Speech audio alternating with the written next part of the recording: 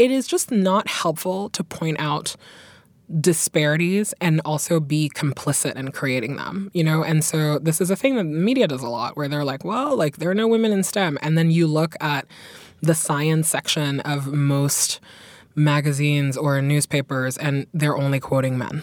Support for Design Matters Media is provided by Wix.com, which puts the creative power of building dynamic websites back into the hands of designers. As anyone who has spent time in a WYSIWYG platform knows, what you see isn't necessarily always what you get. On the flip side, for some, it's far too easy to get lost in code and lose the forest for the trees. Wix.com allows you to find your own personal sweet spot and take control of your site with their drag-and-drop editor, hundreds of advanced design features such as Retina-ready image galleries, custom font sets, HD video, and parallax scrolling effects, and even serverless, hassle-free coding for robust websites and applications. With Wix.com, you have total control of your web design like never before. So join Wix's brilliant community of designers, artists, and creatives at large around the world for free. And ask yourself, what will you create today? This is Design Matters with Debbie Millman from DesignObserver.com. For 14 years now, Debbie Millman has been talking with designers and other creative types about what they do, how they got to be who they are, and what they're thinking about. On this podcast, Debbie Millman talks with Aminatou Sow about her podcast and her career in tech. I think that especially in tech, we fetishize young people so much. Being the best at this thing at 30 is fine, but we're literally all idiots. Here's Debbie Millman. Aminatou Sow doesn't like when people tell her she can't do something. After being told that women and technology don't mix, she created an online meeting hub for women in technology. She also went to work at Google. She was born in Guinea and lived all over the world before settling in New York City. She was named one of Forbes magazine's 30 Under 30 in Tech and KQED's Women to Watch. Today, I'm going to talk to her about her popular podcast she co-hosts, Call Your Girlfriend, and her life as a digital pioneer. Aminatou Sow, welcome to Design Matters. Oh my gosh, thank you. Hello. Hello. Aminatou is the Guinea version of Amina, Prophet Muhammad's mother. But from what I understand, every country has a spin on the name. So, for example, in Senegal, it's Aminata. You've said that when you meet other people from West Africa, they want to call you Aminata, and that drives you nuts. You've also stated that what people call you categorizes them in different places in your life. So in what way? Aminatou is the Guinean version of it's the Fulani version of my name, really. It's Aminatou. And for me, I don't feel precious about nicknames or the ways that people call you. I think that in different phases in your life, people will call you different things. And so in my family, I'm firmly Ami. That is a thing that just my father, my brother, sister, grandmas, and that's a sweet diminutive. Yes. Like that's where that's from. I will never grow out of that name. And Amina was really, I think, who I was when I moved to America. People said my name wrong a lot of times, and sometimes it annoys me. Most times it doesn't. I talk to a lot of other immigrant kids about this, and I suspect that it's true of even not immigrant kids, is that there's a way that you can reinvent yourself subtly, and for some people that is just like, please use my full name, or they'll use their middle name or whatever. And I think it's like, looking back on it now, I think that it is just trying on different personalities. It's like, who can you be in the world? And so for me, professionally, I always write my name as Aminatou Sow. That's the name my parents gave me. I'm proud of it. I love it. But most of my American friends call me Amina. And it's always a reminder of like what phase of my life somebody met me in, what they call me. And I understand your Starbucks name is Amanda. Oh, yes. My Starbucks name is firmly Amanda. And the funniest thing about that is that I have a friend who is also an immigrant with like a harder to pronounce name. And in college, we met at a Starbucks. And when they called out Amanda, we were like, wait, that's my coffee. And so it made me very happy. Your family is from Guinea in Yes. Africa, and you've said that they were political refugees by the time you were born. So you grew up in Nigeria and Belgium. Your parents were diplomats? You know, I've been going back and trying to uncover a lot of my own family history because for as long as I have been kind of a sentient, like cogent person, we've always not lived where we are from. And as much as like my passport is from Guinea, I have never lived there. I don't have a strong sense of that being home for me. And politically, it was never a place that was safe for us. I guess like by the time my mom and my dad left for Nigeria, the political regime in place was not encouraging of people from our tribe. And so a lot of them had to find different opportunities in different places. And my dad lucked out and like got this job in Lagos, Nigeria for this organization called the Economic Community of West African States. It's essentially the EU for African countries. So they do trading agreements and provides like economic opportunities and gives people like a place to live and a zone that they can all share. And that's how my dad came to be an international civil servant. So it's funny because there are many ways to be a diplomat and it's just a status. But for a lot of people, they represent their country. And my dad got to work at this cool international organization his whole life. I always joke that he's the only person I know that's like worked at one place his entire career, and it makes no sense to me. That's extraordinary. That's quite an accomplishment. Yeah, he just retired, and I was like, you worked here when you were 22 and you retired at 60-something. Like, that's wild. Your mother was an engineer by trade. In fact, she was one of the first women to study at university in Guinea. But she was a stay-at-home mom. And in high school, I read that you realized she was a genius and was actually smarter than your father. And you didn't understand why she was the one staying home. Yeah, honestly, it made no sense to me. You know, the way that my parent explained it to us was that in my dad's job category, due to conflicts of interest, a lot of times the wives do not work. And I would say that that was mostly true for a lot of the kids my age at my dad's job.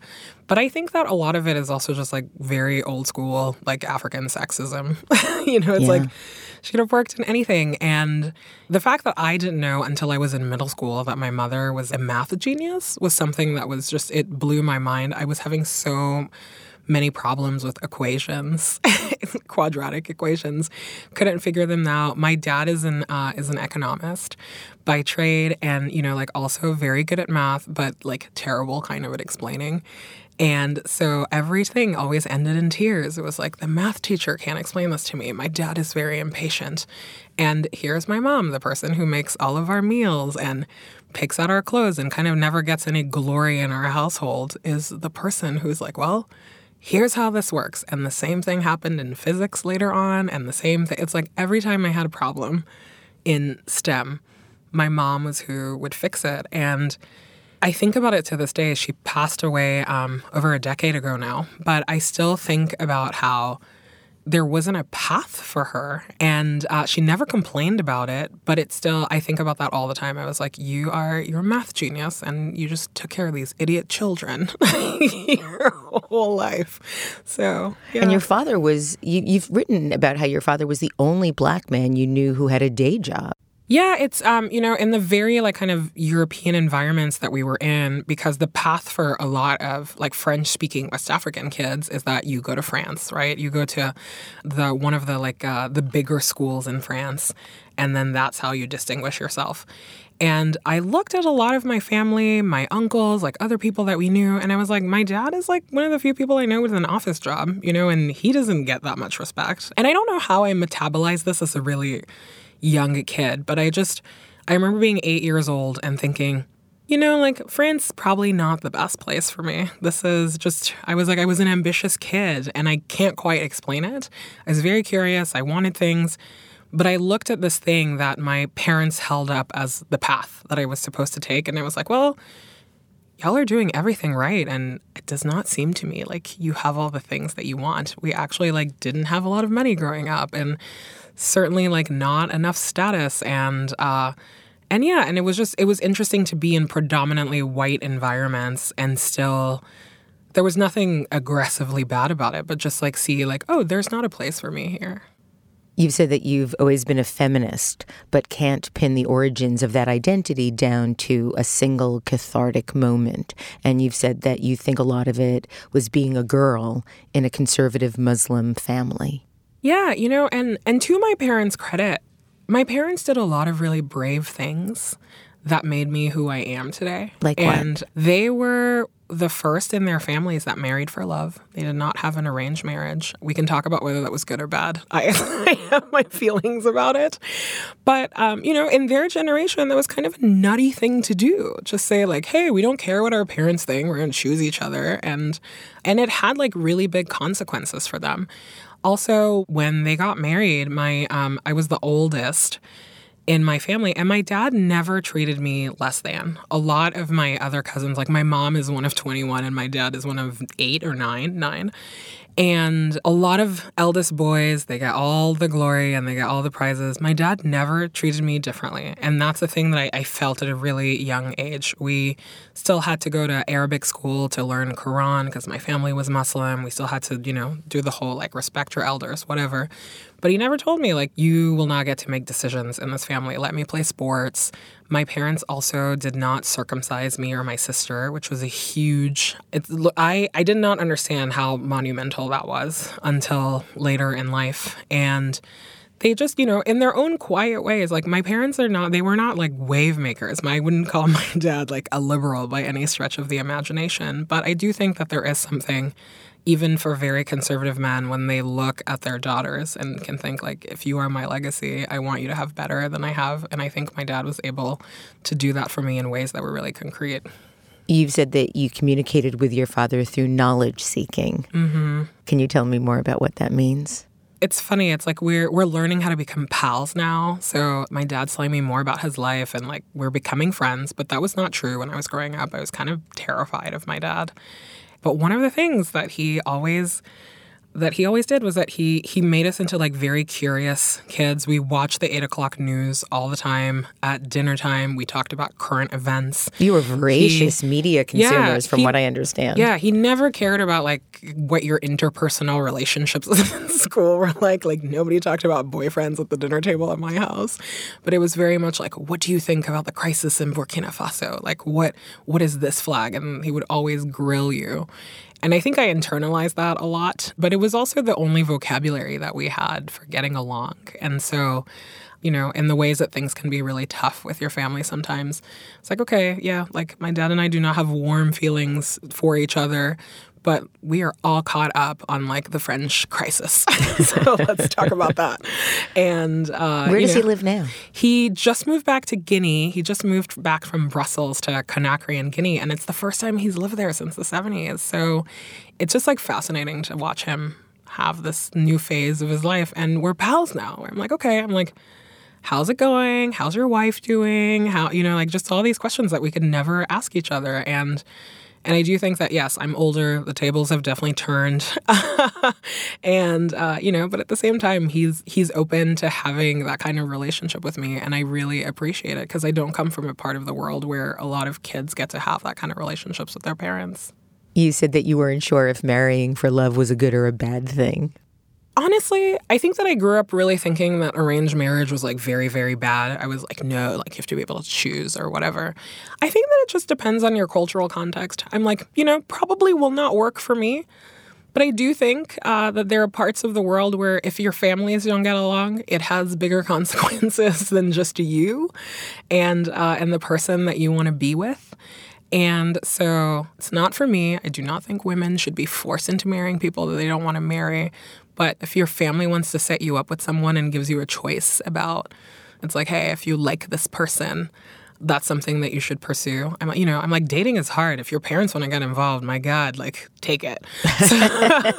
So, it's fascinating. It's like I saw in my own parents' marriage how a choice that was selfish in their culture really had lasting generational consequences. And I was like, I wonder if they would have done it differently if they had known, because they went through like a very tumultuous phase. But I think that by the end of my mom's life, they had gotten to a point where they were like, oh, we like each other. And I think that it literally took them 30 years. So that's fascinating.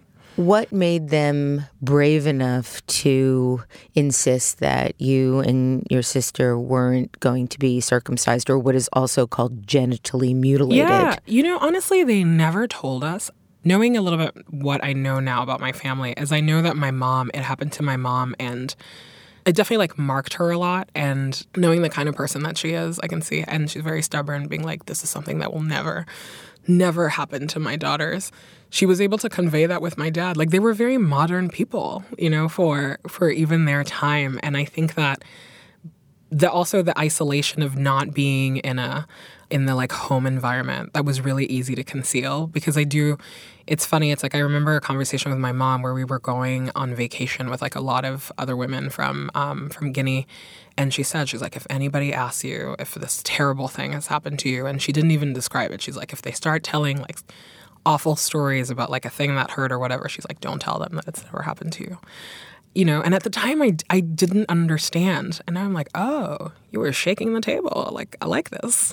And when your grandmothers, I read, were trying to set you up in an arranged marriage, the fact that you weren't circumcised prevented that from being able to happen. Is that right? I think it was mostly the thing that like stands out so much for me in that time period is that I'm like one of the youngest people in my family now at this point. And I'm definitely the oldest unmarried. And so I get the pressure all the time. Sometimes it's funny and then other times it's not. It's like there's a side of the family that it's actually not awesome from at all. But like when it came to light that I was not circumcised, that was like a point of concern. And it was like, well, let's fix this. If we fix this, maybe you'll find a man. And I was like, I don't think that's what's preventing me from like being in a relationship. Thank you. But it was a way too where a choice that my parents made a long time ago, like marrying for love, living overseas, now collides with like the tradition of my family. It is very conservative. And my family tree, we have it goes back to like 7th century West Africa. And I was like, it's very Muslim. It's like very conservative. And I was like, if my parents hadn't been this like weirdo rad people, that's pressure I would have fallen to. You went to boarding school in Jos, where you said it's the only place in West Africa where you can grow strawberries and roses. And I understand you had to convince your parents to send you there. What made you want to go there so badly? One, I really wanted to go to boarding school. I was like, I'm in pursuit of better educational opportunities. And there's this boarding school in France I really wanted to go to. But I also know how my parents are. So I was like, I have to make it seem like it's their idea. And so, so my frame to them was, listen, here's the life that I want for myself. And I was definitely in the 8th grade. And I was like, here's what I want to do in life. And what was that? And a lot of that for me was I was like, I just want a good job and I want to go to a good school. There were no like brand names attached. I was just like, I want a different life. And here are kind of a couple of ways that I can do that. And I was like, I think I want to live in America because it looks like there are Black people that do cool things. I'm pretty sure I'd seen like 3 episodes of The Cosbys, which is hilarious now, knowing everything you know about Bill Cosby. But it was one of those like, oh, America seems like a place where Black people get to do magical things. Like maybe this is what I want to do. Or I was like, or maybe I can live in France. But I knew that I didn't want to be home. And also like home life was a little tough. And I always had an independent streak. Like I'm like, I'm 14 and I don't want to live at home anymore. But I want to not live at home to go to school, not to run away. And so I really wanted to go to the school in France, and my mom was kind of on board. And I think that at the 11th hour, she was like, wait, this girl is pulling a scam on me that is too far away, can't supervise her.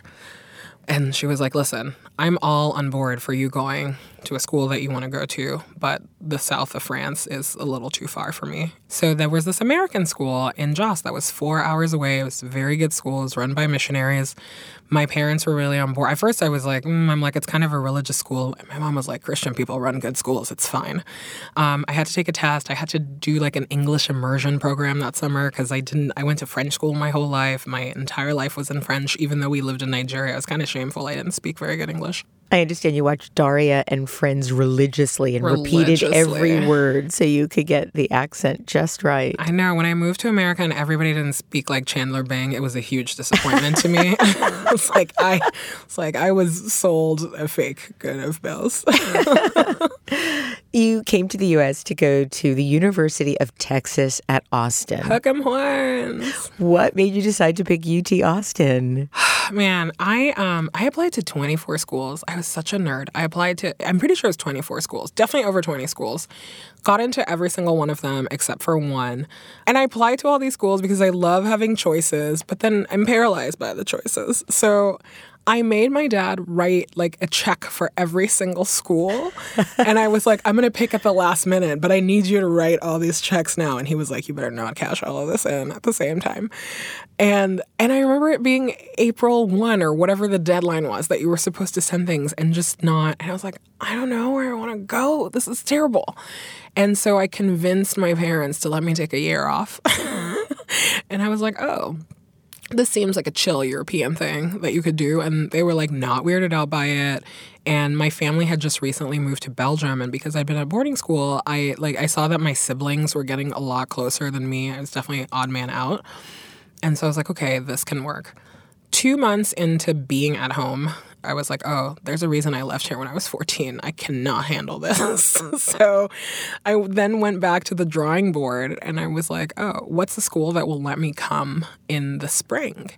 And UT was top of that list. But I also wanted that movie college experience. You said you wanted a fantasy movie college experience. I did. I wanted to go to the big school. I was like, my graduating class was 29 people. I had always been in these like tiny environments, like classes with 13 people and 10 people. And I was like, what is the biggest place I can go to and be a number? Like everything that people don't want from a big school, that's what I wanted.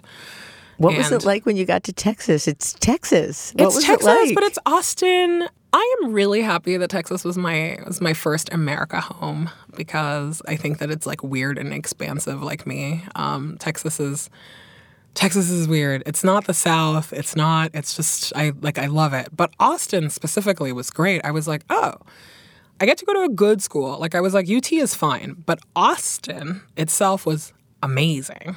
That kept me happy. I made a lot of friends who didn't go to UT or didn't go to college or had non-traditional backgrounds, and that made me happy too. My dad was very disappointed that I went to UT and not to Yale, which was his first choice.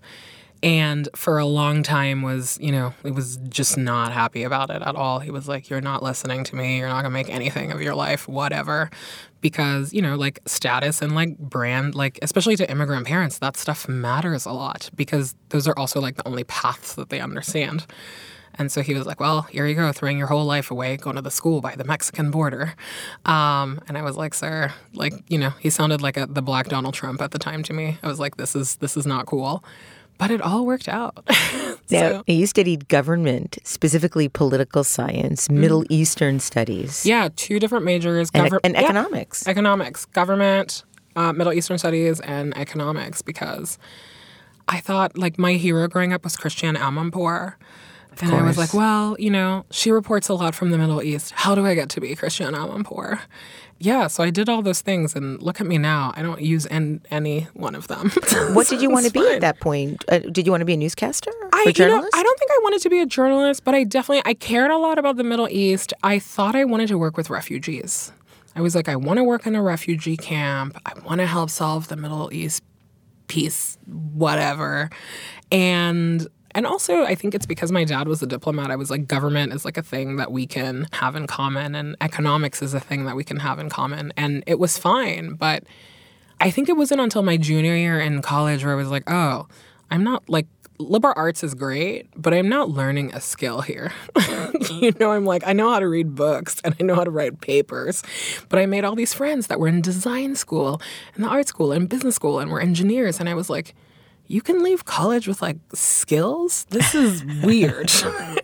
and the recession was looming. So I was like, something as bad is going to happen. Well, you graduated in 2007 when the global recession began. Yeah. You went and lived with family in Belgium until you got an American visa. And seeking a government job, you moved to Washington, D.C., where you didn't know anyone and had no job prospects. You applied for dozens and dozens of jobs. Oh, my God, so many jobs. And finally got a job at a toy store to pay your rent. What was that like for you? It was fine for me, but it's so fascinating to live in a town like D.C. and not have a job that people think is important or valid. I'm really happy that I went through that phase of my life because the one job that I did get offered while I was applying to all these things was this internship in John Kerry's office. This woman called me and she was like, "Are you available to start tomorrow?" And like through our conversation, it became very clear that she needed like kind of a diversity person. And she was like, she couldn't like say like, "Are you Black?" or "Are you from somewhere else?" But all of her questions were leading to that. But I was like, I have no shame about this. And I was like, yeah, sure. And it was to be a press intern. So it was like literally just making press clips. And I remember being like, okay, how much does this job pay? And she was like, it's an internship on Capitol Hill. It pays nothing. And I was like, okay, then I can't take it because I support myself. And I remember her just being very shocked, talking to me, being like, what is wrong with this 22-year-old? Like, everybody wants this job. And that's kind of when it just dawned on me. I was like, oh, the reason all these jobs like don't pay a lot and have a lot of prestige is because like people with rich families like can afford to do that for them. I was like, this is how government works. This is how magazines work. Just kind of everything that I had my eye on. I could never figure out the economics of it. And so going to work at the toy store for me was a no-brainer. I was like, my rent is $1,000 a month. I have zero money and I need to pay my bills. I support myself. I come from not a wealthy family at all. And it was great. I loved it. You then applied for asylum in the United States and got it. Can you talk about how that happened and why you had to do that? Yeah. So after the toy store, I went to work at this think tank and it was great. It's like I was learning a lot of things and I was like, okay, this is what I meant to do, policy work. So when you go to school in the U.S., you get what's called optional practical training for a year. It is a status that you can apply for. That's OPT. OPT. And for a year, you are eligible to work. And at the end of that year, either you figure out a different status, and for a lot of people, that is an H-1B visa. They're very competitive. A lot of companies compete for them, for their employees. So it used to be that literally like Microsoft would like scoop up all of the OPT and then the rest of the people would just be left out hanging. But also like when you're a 22-year-old with an entry-level job and you have to convince your job like, hey, at the end of the year, can you sponsor me for a visa? And the process is like very murky and opaque. They just don't make it easy. And for tech companies, the payoff is like, we're getting skilled engineering labor. Like, we'll import that. But, for everybody else, they're like, do I really need like a comms assistant like for this thing? And it costs a lot of money and a lot of people don't understand it. But here's the other truth is that if you went to school in America, like I did, you're pretty much only qualified for American jobs. When I thought about moving home to Belgium, they were all like, you probably need one more year of college. Like the equivalencies are different. So, and then to go back to like family history, I never had a home. I have a passport, but I've never had a home. And I was like, America's my home. Like, this is where I'm making my life. I chose to go to school here. I live here. I have nowhere else to go. And one of my only options at the time was to apply for asylum and for FGM asylum because it was... What does FGM stand for? Female genital mutilation. Because, then there's like all this other family stuff that's happening at the same time. And I was really, really, really lucky that somebody who was like an alumni from UT like took on my case pro bono. I had all of this legal help. I spoke English. I was not the typical asylum applicant, basically. Like the fact that I could fill out the forms on my own was just, it was like, that's something. The fact that I had like all of this pro bono, like tens of thousands of dollars worth of help for free. Like I was so aware of my own privilege. And even through that, whenever Republicans are like, just come here the right way, I was like, I did everything right. And it still took over 2 years, and the process sucks. Early on, somebody in the asylum office literally transposed my first and last name. That took a year to fix. The woman who interviewed me for intake was not clear on the law with students, so she referred me to a judge and then realized her mistake. But the process is not retroactive. So she's like, I'm so sorry. I don't know what to do. That takes another year. Show up at court. They've forgotten to like send my file. Don't get back on the docket for another year. Get there and it's just like Kafkaesque proportions. And when you're transferred to a judge, you're technically pleading guilty to a couple of charges. So one of them is you're pleading guilty that you're not a U.S. citizen. Fair. You're saying that like you're a citizen of another country. Fair. I'm plead to those two. And the third one is that you've been in the country illegally for X number of days. And because this woman referred me without knowing what the law was as students, I was like, I've never been here illegally. I was under status for OPT. It's like a very gray area of the law. And so the judge was like, he's like, I don't know what to do with you. The government lawyer was very much like, just plead to these charges. It's not a big deal. And I was like, sir, I watch a lot of Law and Order. I'm not pleading to something I didn't do. And here I am with like all of these lawyers who want to help me. And I'm like, I'm doing everything right. And other people's like messing up is what is getting me here. And at the end, when we finally resolved everything, and you're supposed to stand a trial, show up at trial. It's like a very emotional day. And the government lawyer is like, actually, like, you're the kind of American we want here. Like, you're fine. And then the judge, who's like this very Republican judge, gives this elocution. It's all very nice. And I was irritated and sad more than anything. I was like, this is actually like really unnecessary. You wasted like hundreds of thousands of dollars of like taxpayer money. You wasted my time. It caused me a lot of pain. It's just a very inefficient process. And there's no compassion for people who are immigrants. I was like, I did everything right. I did everything right. I cannot tell you how just humbling it is to be somebody who knows how to navigate America and go into like one of these refugee offices to get fingerprinted or whatever and look at the other people who are there. And a lot of them don't speak English. They don't have lawyers. They, the typical like refugee, FGM refugee woman like me has children. She's here.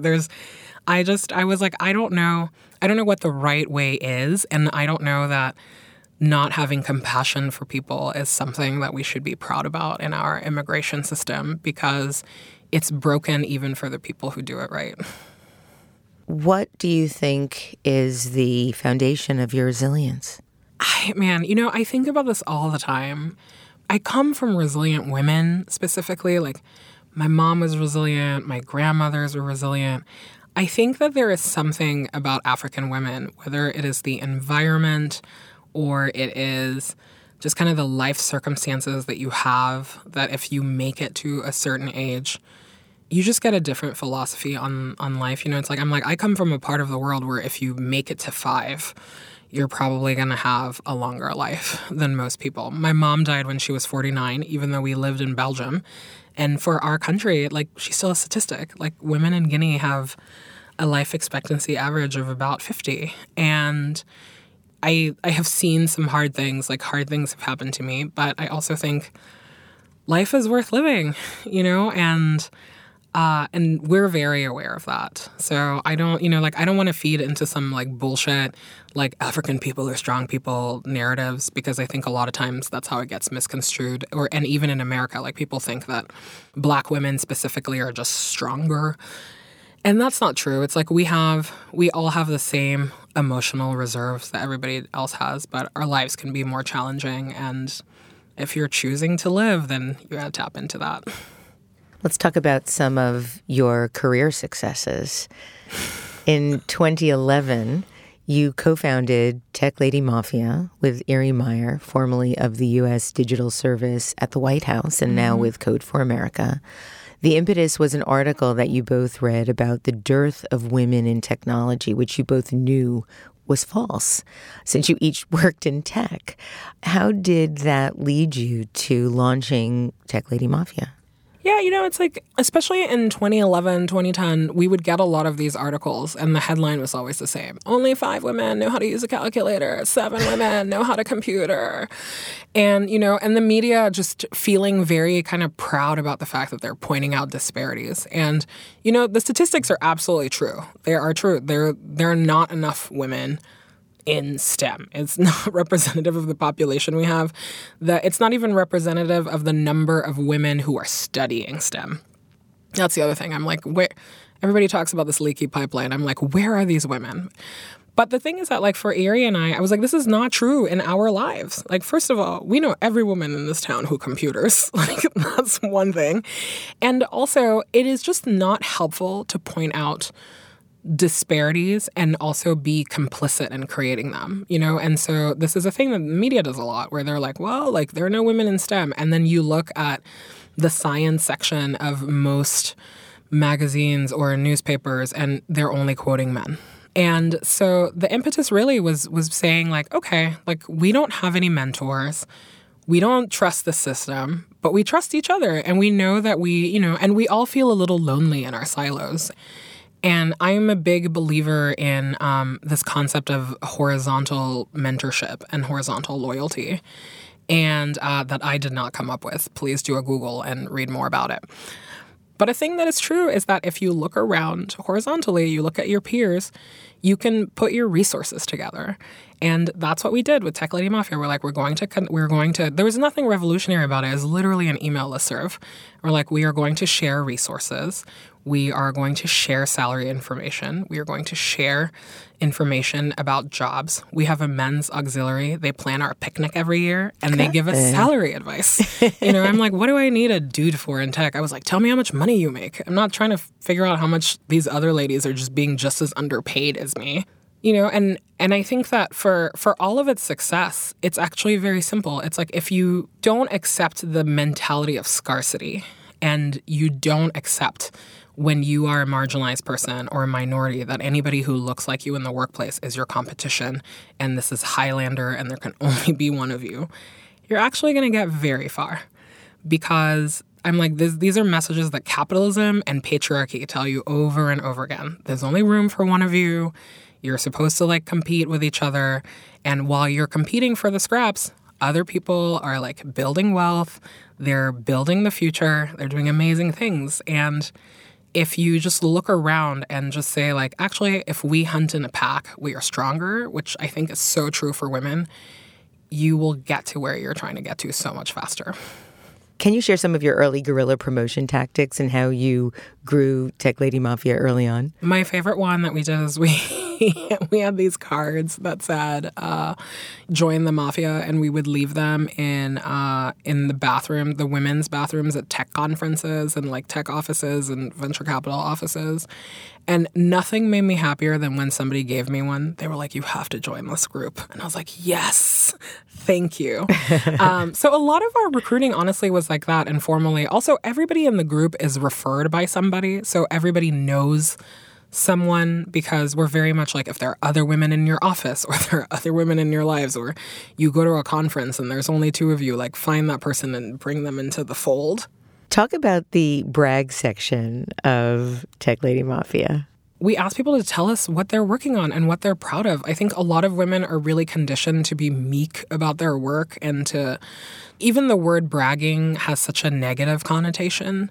And the truth is that, like, if you actually look at a lot of studies about this, when men get together, they talk about work constantly.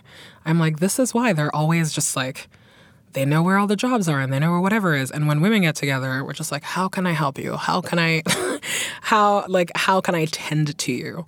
And I think that we're deeply conditioned to feel shame about success around work. And why do you think that is? I think that it's a lot of things. It's that bragging is bad. And also, you're not supposed to take credit for your work. I think that that's a thing that a lot of women struggle with. I truly don't understand it, because I'm like, well, like, if you're doing the work and you're doing it well, you should probably tell other people. Also, you can't be what you can't see. So part of starting the brag threads for me, it was like, one, I was like, I want to celebrate other people's successes. And also, I can't celebrate what I don't know about. So there is something really about just reclaiming the narrative of your own career. You know, I'm like, if you're good at your job, we should know about it. And there's nothing gross about talking about it. Has that brag section influenced how you think about or talk about your own achievements? It has, because it has challenged me a lot. I think that I'm somebody who has not had the traditional career path. It's hard to feel part of a team sometimes. And I think that when you're sharing your accomplishments with your team, there's a clear framework for how you can do that. You can frame it around the work and, you know, it's part of teamwork. And for me, I'm like, I work alone and I work in a silo. And sometimes, like, I do feel that creeping in where I'm like, oh, I never... like a friend challenged me about this recently. She's like, you never tell me when you win awards or when you do things or whatever. And well, you even sort of blushed when I talked about the Forbes 30 under 30 when I introduced you. So embarrassing. Why? Well, listen, here's my feeling about the Forbes 30 under 30. Thank you, Forbes magazine, for that award. But I think that especially in tech, we fetishize young people so much. You know, I'm like, sure, being the best at this thing at 30 is fine, but we're literally all idiots. You know what I mean? Like what is a 30-year-old going to teach you about the future of anything? Absolutely nothing at all. And in doing this thing where we like fetishize young people, we alienate a lot of older people. I think especially with women, where there's an age that you become really invisible at, and I suspect that that's like around 40. And there is something about having more wisdom and having more work under your belt that will make you not feel like a fraud. Because young people constantly talk about imposter syndrome. It's like so in vogue for people in tech, especially women in tech, to talk about it. And I actually think that imposter syndrome in small doses is good. I'm like, yeah, you like don't know anything. It certainly keeps people from being intolerable. Yeah, I'm like, I'm like, one, if you have imposter syndrome, it's probably because you care about what you're doing. And it's also because you're trying not to be a fraud. I'm like, young people are frauds. Like, we are all fraudulent. Just you put everything on social media. You're just bragging about these accomplishments that are actually not concrete. You know, I'm like, talk to me when you've had a failure. Talk to me when you've run a business into the ground. Talk to me when you even have a resume that is 5 years, you know, like that is a thing. So all of this to say, you know, like no shade to Forbes. I think they do a really important thing highlighting people. But I would be so much better served with like, who are the women executives over 50? Who are people who have built a lifetime of making something?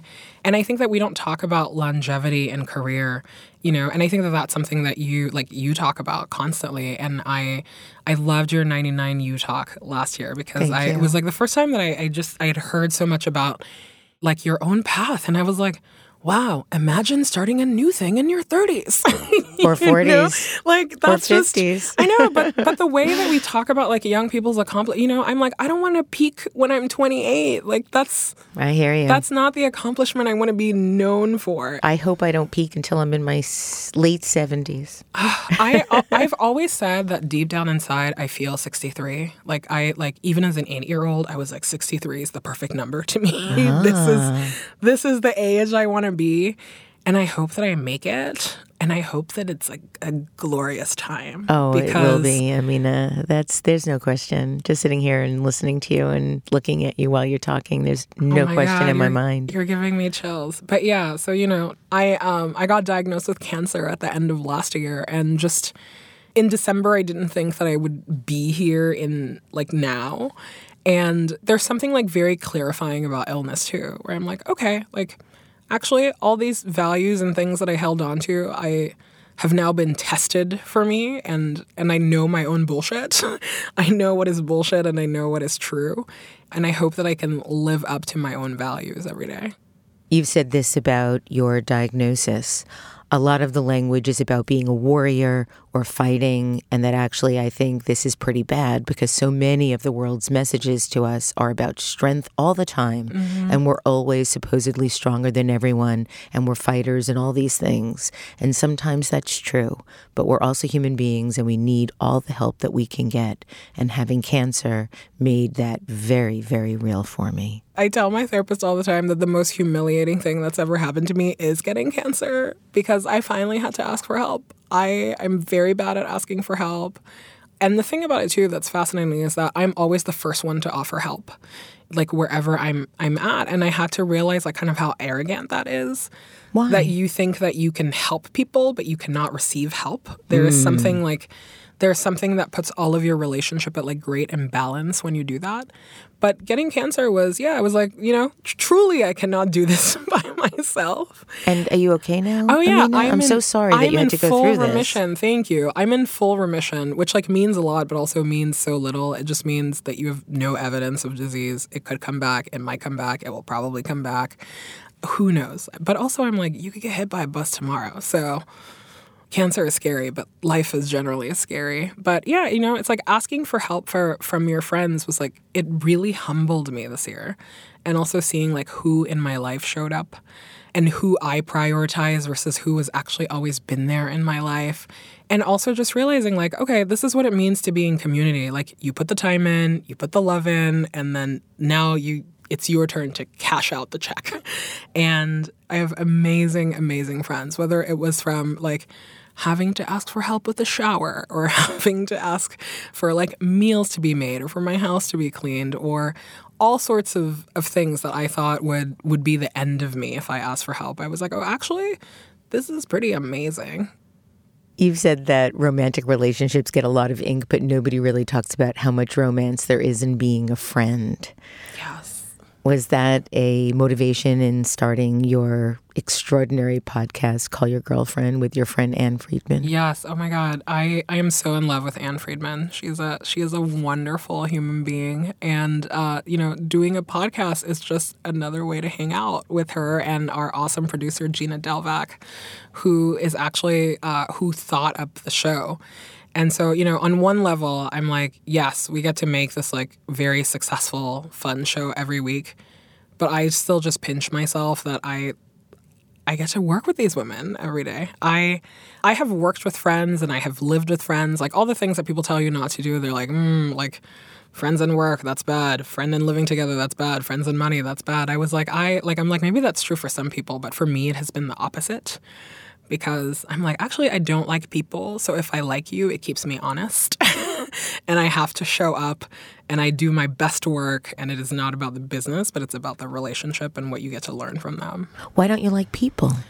I mean, people are just a lot. Also, I think truly for me, this also goes back to my family. I was a very shy kid, like painfully shy, like eat lunch in the library shy. But my parents were schmoozers. They had like a job where they had to be schmoozers and we had to have people over all the time. So I kind of had to get over it. And so I feel that like my whole childhood was learning to be around people, which is so against my nature. And now that I'm like, well, I make my own money and it's my own time, I get to go back to my introvert ways. You said that you perform not being shy really well. I love that. 100%. It's like the things that you think that you can't do. I was like, take an improv class for them and just learn. I was like, all of life is a performance. You don't have to like it, but you can do it. And then you can go home and lay on the floor for the rest of the day. You've said our use of social media is a lot like performance art. Oh, 100%. I'm always so shocked when like people are unpleasant on social media. I'm like, are you kidding me? This is the one place where you can be your best person and you make everybody fall in love with you and you don't have to be a jerk and you don't.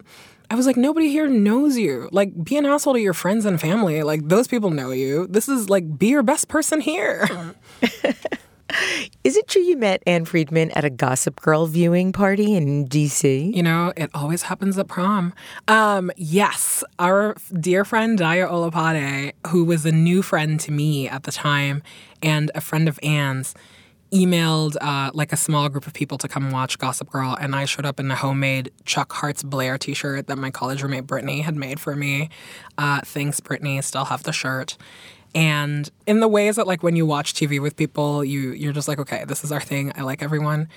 But I truly loved Anne. Like, everything she said was funny. The episode was 45 minutes. We left. And DC is so small. I remember leaving, going out the door and just thinking like, oh, I bet you were walking in the same direction anyway because everybody lives in the same like 10-block radius. And no, we went opposite ways. And I remember being really bummed out about it. I was like, ugh, how am I going to find this woman again? I guess I'll look her up on Facebook. And as soon as I got home, I already had a friend request from her. Oh, wow. And I was like, friends. The tagline for Call Your Girlfriend is a podcast for long-distance besties.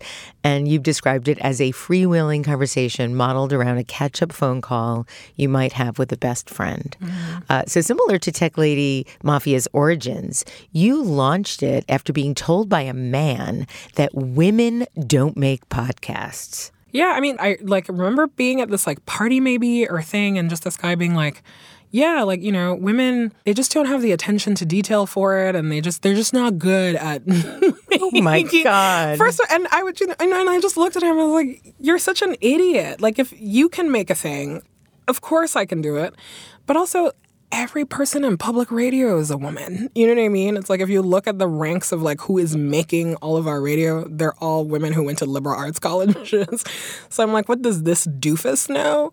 And turns out he knew nothing. I was like, your podcast is not doing great, sir. And, I'm like, I figured this out. That's usually a big motivator for me when people say some people can't. I was like, short of flying a rocket, I think that most people can learn how to do everything like pretty fast. So every one of your shows is themed. Mm-hmm. And some sample episode titles include Class Warfare, Get Swole, Businesswoman Special. How do you select the topics you want to explore? So we keep a running Google Doc called the Vagenda. Oh, I want to talk to you about your word Vagenius, by the way. Vagenius. It's one of my favorite things I found about you. We did not coin Vagenius. Our friend Brandon in DC would say it all the time. And I think that's also where the Vagenda is from. You absorb all the words of your friends. But yeah, so we keep this running Google Doc called the Vagenda. And so Anne and I, at this point in our friendship, have lived longer apart than we have in the same city. And we would, in the classic way of like millennials with jobs that they hate, we would G-chat all day. And, and then be like, okay, I'm going to call you later, but here are all the things I want to talk about. So we always had a list. The list has always been, like, that forum was not new for us. And because there's a lot to cover. I'm like, sometimes you want to talk about Kanye, but also Paul Ryan is doing insane things in the house. Like, we are ladies with vast interests. You have range. Thank you. You have more range than anyone I think I've ever met. But I think most people have range. They just refuse to put them in the same category. Well, the thing about your and Anne's range is that you're smart. And you're informed, and you're not just riffing on something that you've heard. You're riffing on something that you think. And I love that. That's, I think, why the show is so important for us to do, because I do think that there is this feeling that the things that young women care about are frivolous, And so when you think about, I don't know, conversations about skincare or conversations about reality TV or the Kardashians, I was like, no, these are things that people experience, but also you can be a smart person and like all of these things. But also for women, like, I don't know if you've heard, but like the political is personal and the personal is political. So a lot of times they are vehicles for having talks about other things, And so we are an independently owned show. We're like three ladies with a surprisingly profitable media company. So it's fun. Now, I read that you did make your financial forecast for 2017. Mm-hmm. In last year in 2017. Yes. You didn't make them this year for 2017. We did. It's the first time that the three of us sat down and we talked about our 5-year goals together. We're like, here's what we want for the show, but also here's what we want individually.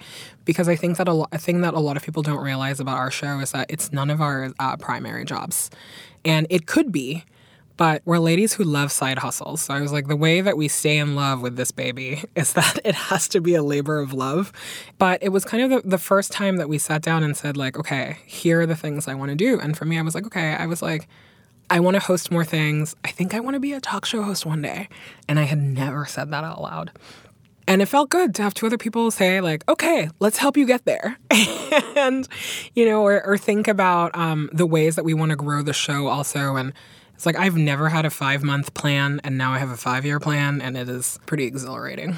In addition to Call Your Girlfriend, last year, Wieden & Kennedy launched On She Goes, a travel platform for women of color, and you hosted season 1 of the podcast.